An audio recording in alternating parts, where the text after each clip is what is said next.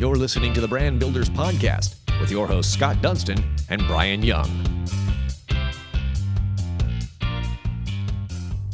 Welcome to another episode of the award-winning Brand Builders Podcast, powered by the Dunston Group. My name is Brian Young. We are here with the president of the Dunston Group, Scott Dunston, and we are here with George Ramsey from Bold Music. Now, no doubt 2020 was a strange year for everyone, really strange year for musicians. And, you know, how can you play a gig if you can't be live on stage and in person, you know, with an audience? I know a lot of people in this room love music, and it was something that we missed the most during the pandemic. But, you know, yet at a time when like a lot of musicians saw their source of income dry up, George and his instructors at Bold Music had already transitioned to an online platform for lessons, and it wasn't hard for them to go full virtual from there on, and they are busier than ever, as you can imagine. Now, George started Bold Music with fellow Davidson music alum Dean Williams in 2013. They won the Best of the Best award for music lessons by the Charlotte Magazine in 2018, and George is the CEO, and he's going to join us today to talk a little bit more,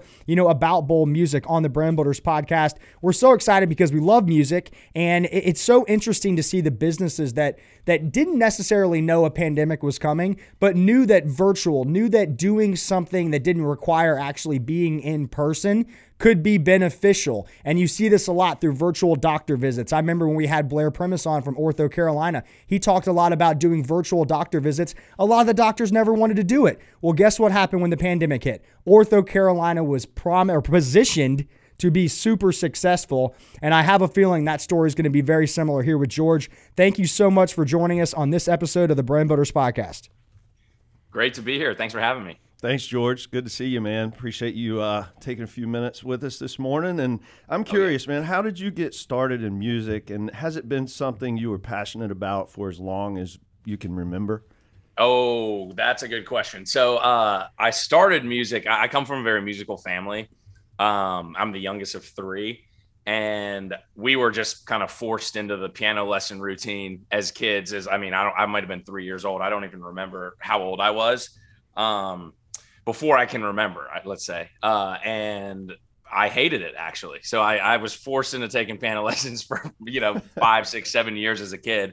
Hated it, hated every minute of it. I was much more of an athlete. I was big into soccer. Finally convinced my parents to let me quit taking piano lessons. And then a couple of years later, my neighbor, who was one of my best friends, started learning the guitar.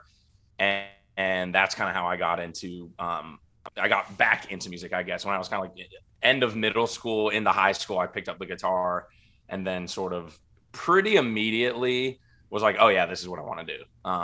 So I had like a foundation, didn't even necessarily realize how much of a foundation I had as a kid. But then, yeah, like pretty quickly after picking up a guitar, I was like, okay, this is what I'm going to do. Would you say in all your experience that you are born with the ability to learn an instrument quicker than others, or can anyone learn an instrument?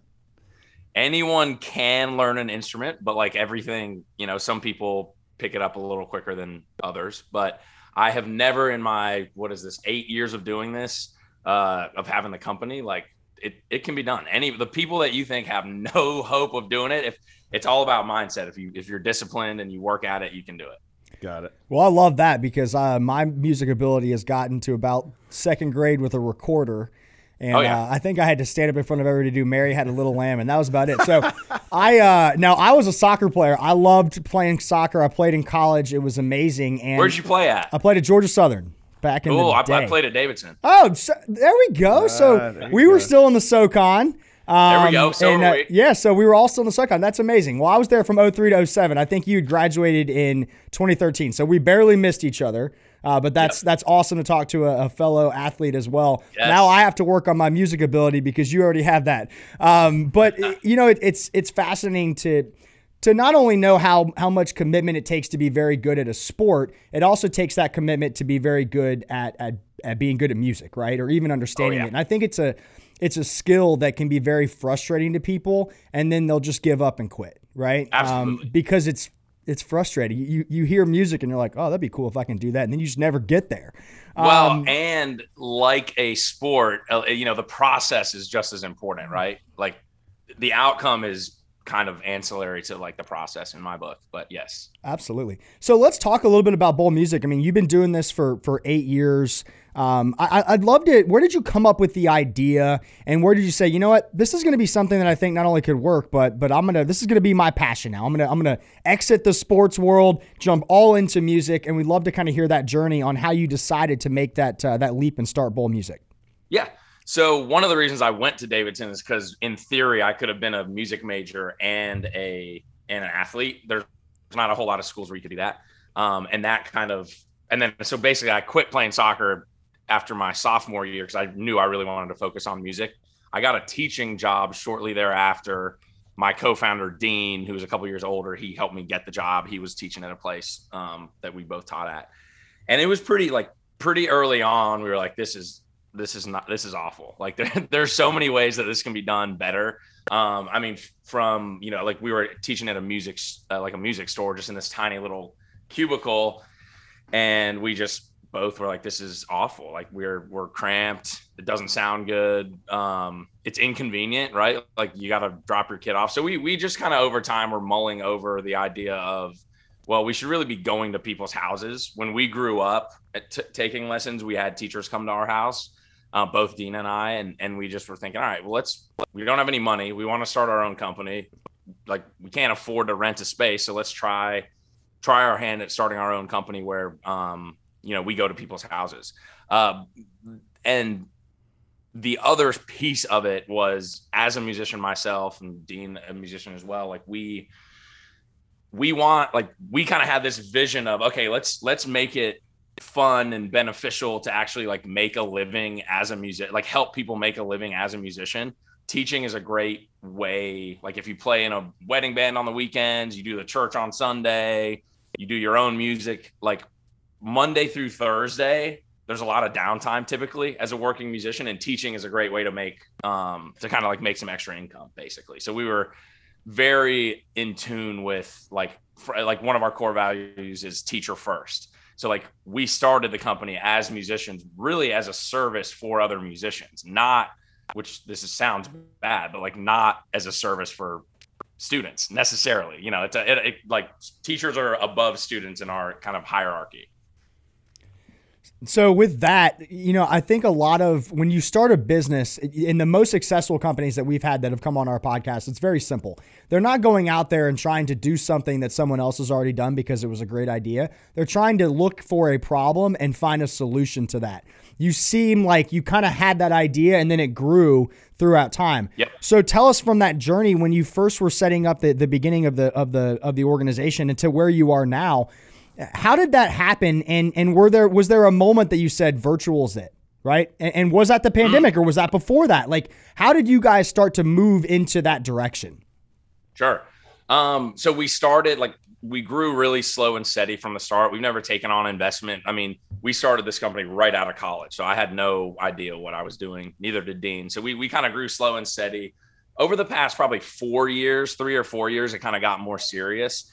Hired more people, we're really seeing some substantial growth as we sort of started taking it and ourselves more seriously as a company. We're like, okay, we can do this. The virtual piece actually came in as a solution to a problem, which was as we grew, we had a lot of teachers that were really busy.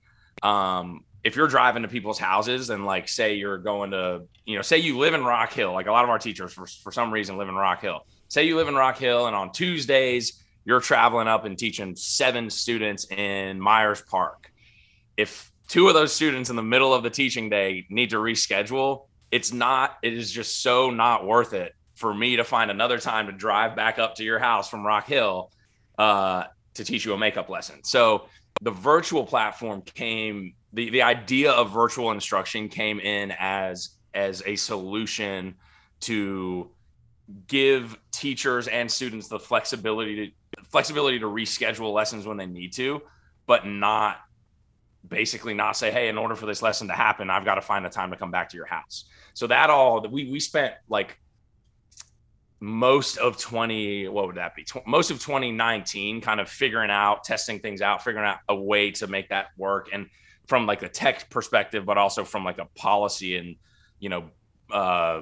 wording perspective to not, because, you know, a lot of families, you guys mentioned it with the doctors, like families were resistant to the idea of a virtual lesson for a while. So anyway, we spent most of 2019 getting that going. And then actually in February of 2020, we launched and it's a Zoom platform, but like we launched basically the virtual makeup solution.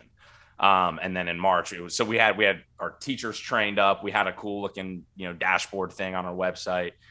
So when the pandemic hit, we just literally just sent an email out and we're like, hey, we're going to go virtual for 2 weeks. And that's, you know, now you meant 5 years. Right. Now we have since, so we were fully virtual from March 14th or whatever, 2020 till like June of 2020. But starting in June, we did start doing some in-home lessons again.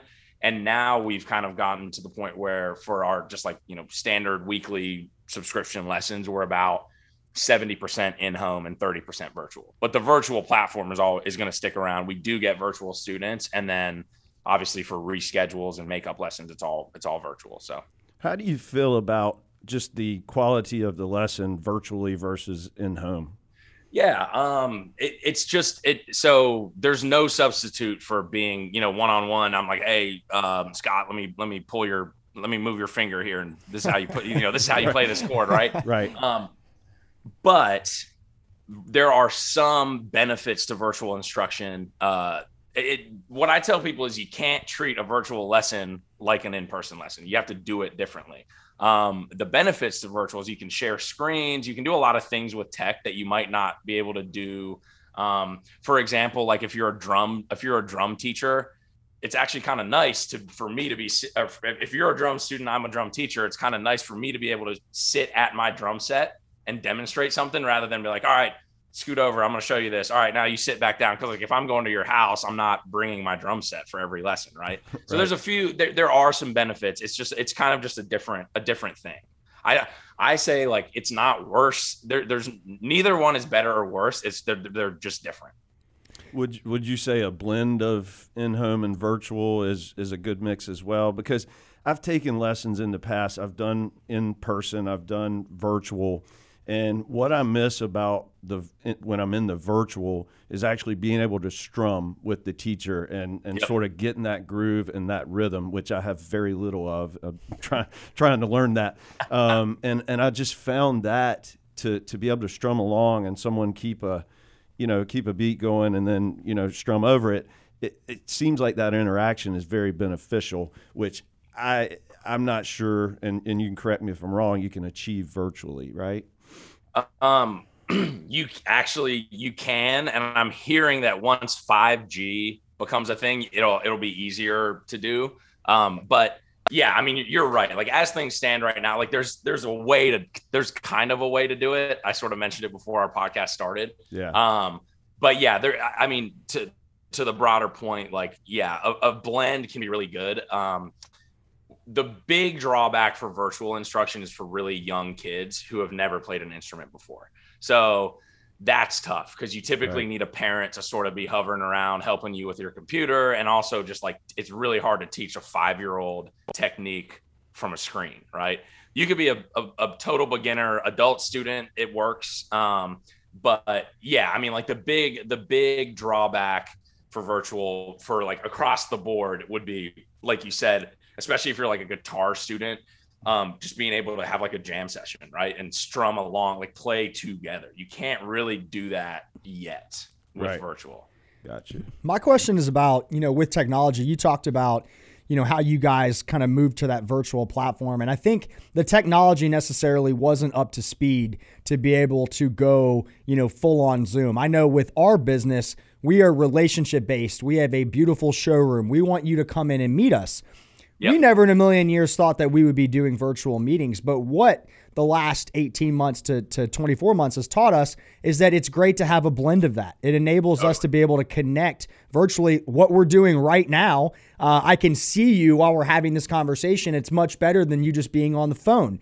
And so for us, it's enabled us to be able to connect with our national brands, our national partners, have more of that personal kind of vibe. And although we want everybody to come see us and we want to build that relationship and shake hands and we're huggers and all that, that doesn't work all the time. And so it's kind of given us that beautiful blend. And I think you guys have done a great job at achieving that over time. And I love that you just said, like, once 5G gets a little bit better, and you even mentioned another sync space that will enable people to be able to play, live together, which I think will just open up a whole nother platform. And you look at what Garth Brooks has done and Dave Matthews Band and how they literally have concerts live every Friday.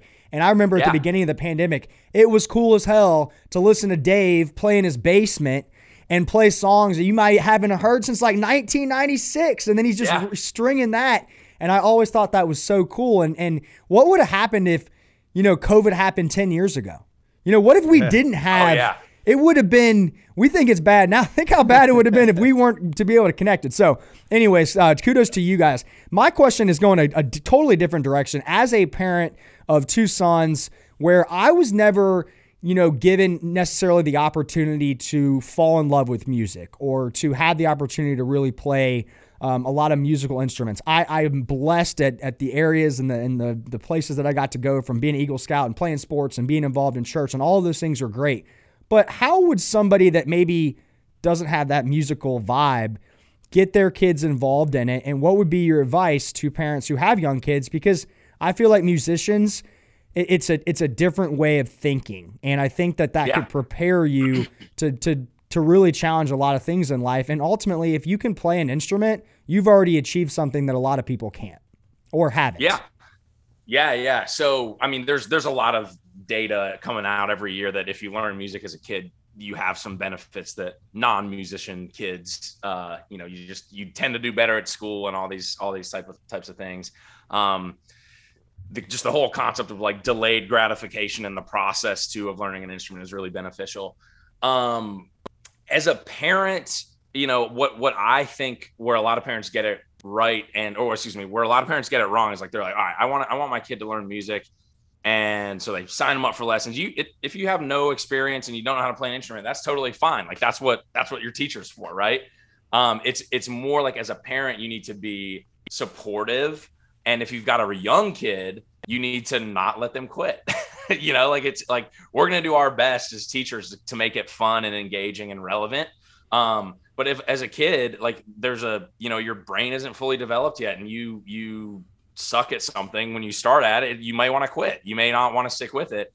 It always kills me when parents are like, I'm like Jimmy's just not into it anymore. We're just going to do something else. I'm like, I mean, he's a kid. He may not be into it. You get to decide as a parent what your kid is into, right? And what they do. And I mean, like the benefit of having your kids learn music is great. Like it's a huge benefit. It's worth making them stick with it. I mean, whenever we get adult students, or even just like parents signing up their kid, like time and time again, it's like one of their biggest regrets in life as a parent is like, oh man, I wish I wouldn't have put down my instrument in high school. Right.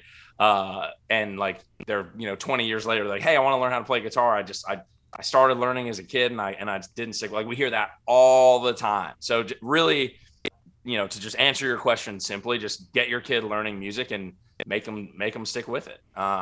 And be supportive and positive with it too. That's my story in a nutshell, man. I took guitar lessons, I don't know, when I was 10 to 13 or something like that. Hurt my fingers, wasn't as interested in the time or at the time. And I quit.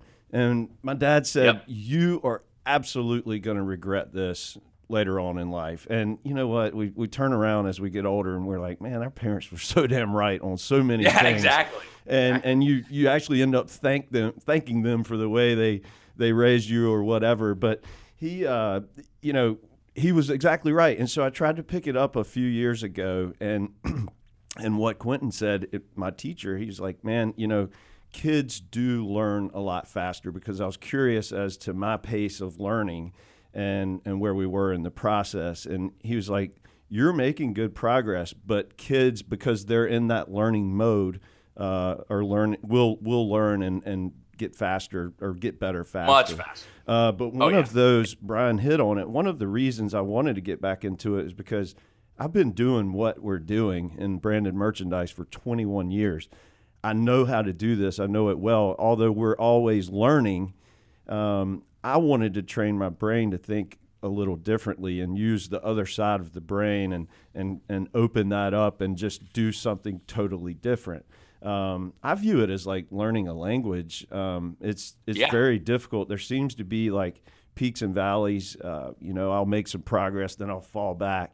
What is your advice, in sticking with it? Like, do some people go too hard, too fast? I mean, should there be, put 10 minutes a day into it, or like how do you all teach that, and what's your advice there?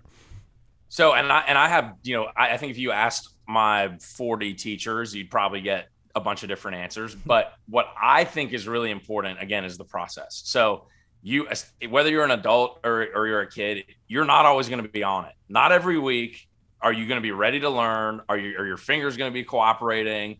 Are you going to be in the right mood, or the right attitude? Consistency is just critical. I mean, there's no secret recipe. It's just, even if you don't practice a minute for a week, as long like if you have that weekly reinforcement, that lesson where it's like, hey, oh, you didn't practice, well then we're just going to practice together for 45 minutes.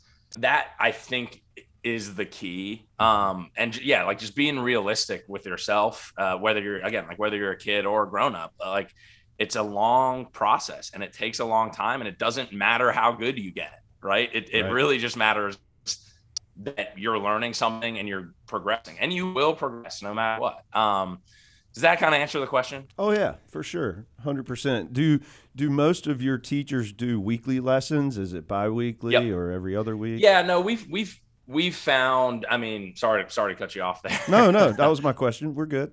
So we do, it's all weekly.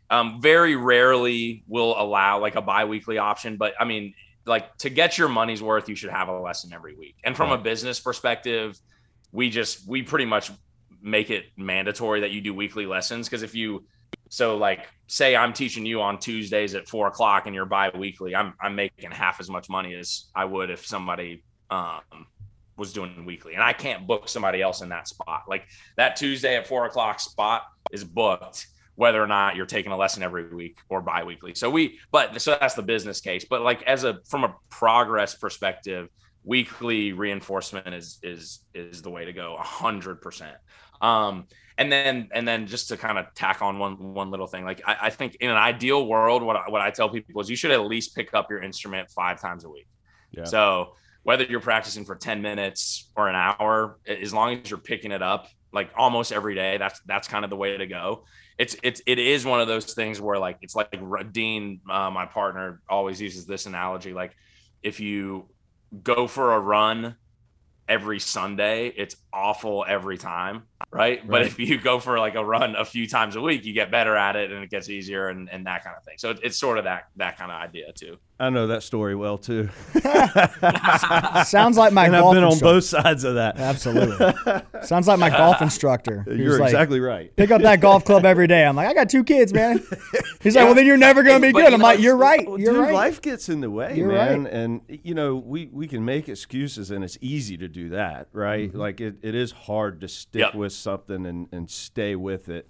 But I think what encourages folks is the progress being made. And when you could see that, that's encouraging, and you're like, man, I'm making progress. Like, got to keep it up, I'll just, so anyway, just like anything. And it helps to have like a teacher or somebody external, like accountability or yourself, like documenting your progress, right? Like if you're doing it yourself, especially once you get through that initial phase, it's like, I'm just using the guitar as an example where, all right, now I know my basic chords. I know how to strum. You sort of plateau a little bit. Like to get a little bit better takes a long time. The more the better you get at something, right? Yeah. It's helpful to have some mechanism to like look back at your progress. Like, I am making progress here, because it's easy to forget. Like you might be like, wow, I've been treading water for a long time, but there's so many different ways that you can make progress. In music, you may not get technically faster, but maybe you understand concepts better that allows you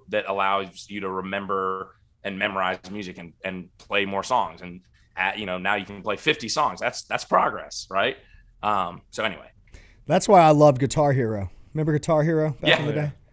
I was badass at Guitar Hero. I can't play a real guitar, but damn, I could strum that game.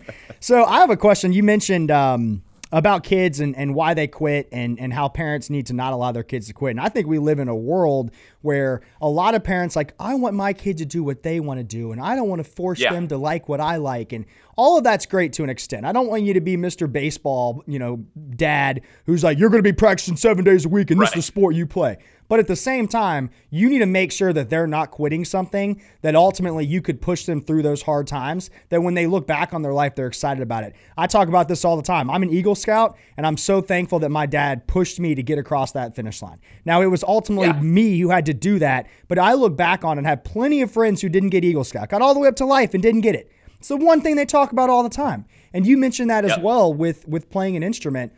When you talk about parents pushing their child in a world that is full of instant gratification, instant success, people that are not falling in love with the process and really the journey that it takes from picking up an instrument to being great. You are not going to pick up the instrument and then 5 days later be Warren Haynes. All right. Like, that is not going to happen. Yep. So how do you educate parents? Because there's got to be a ton of times when they're going through all these different life lessons and things that are happening to them in puberty and everything, where they're like, I just want to give up. Like, I guess you see that a lot. And I appreciate you saying that you really need those parents to be able to push them. So I don't even know if I have a question.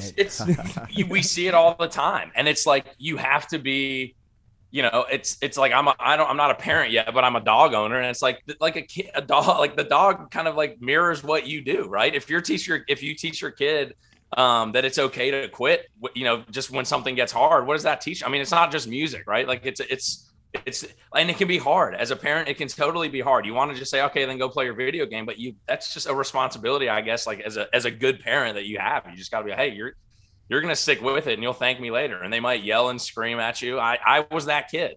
And then you'll look back on it and you're like, oh, I'm glad I did it. And your parents are like, yeah, that sucked. That was annoying. I hated that I had to discipline you like that, but you needed it.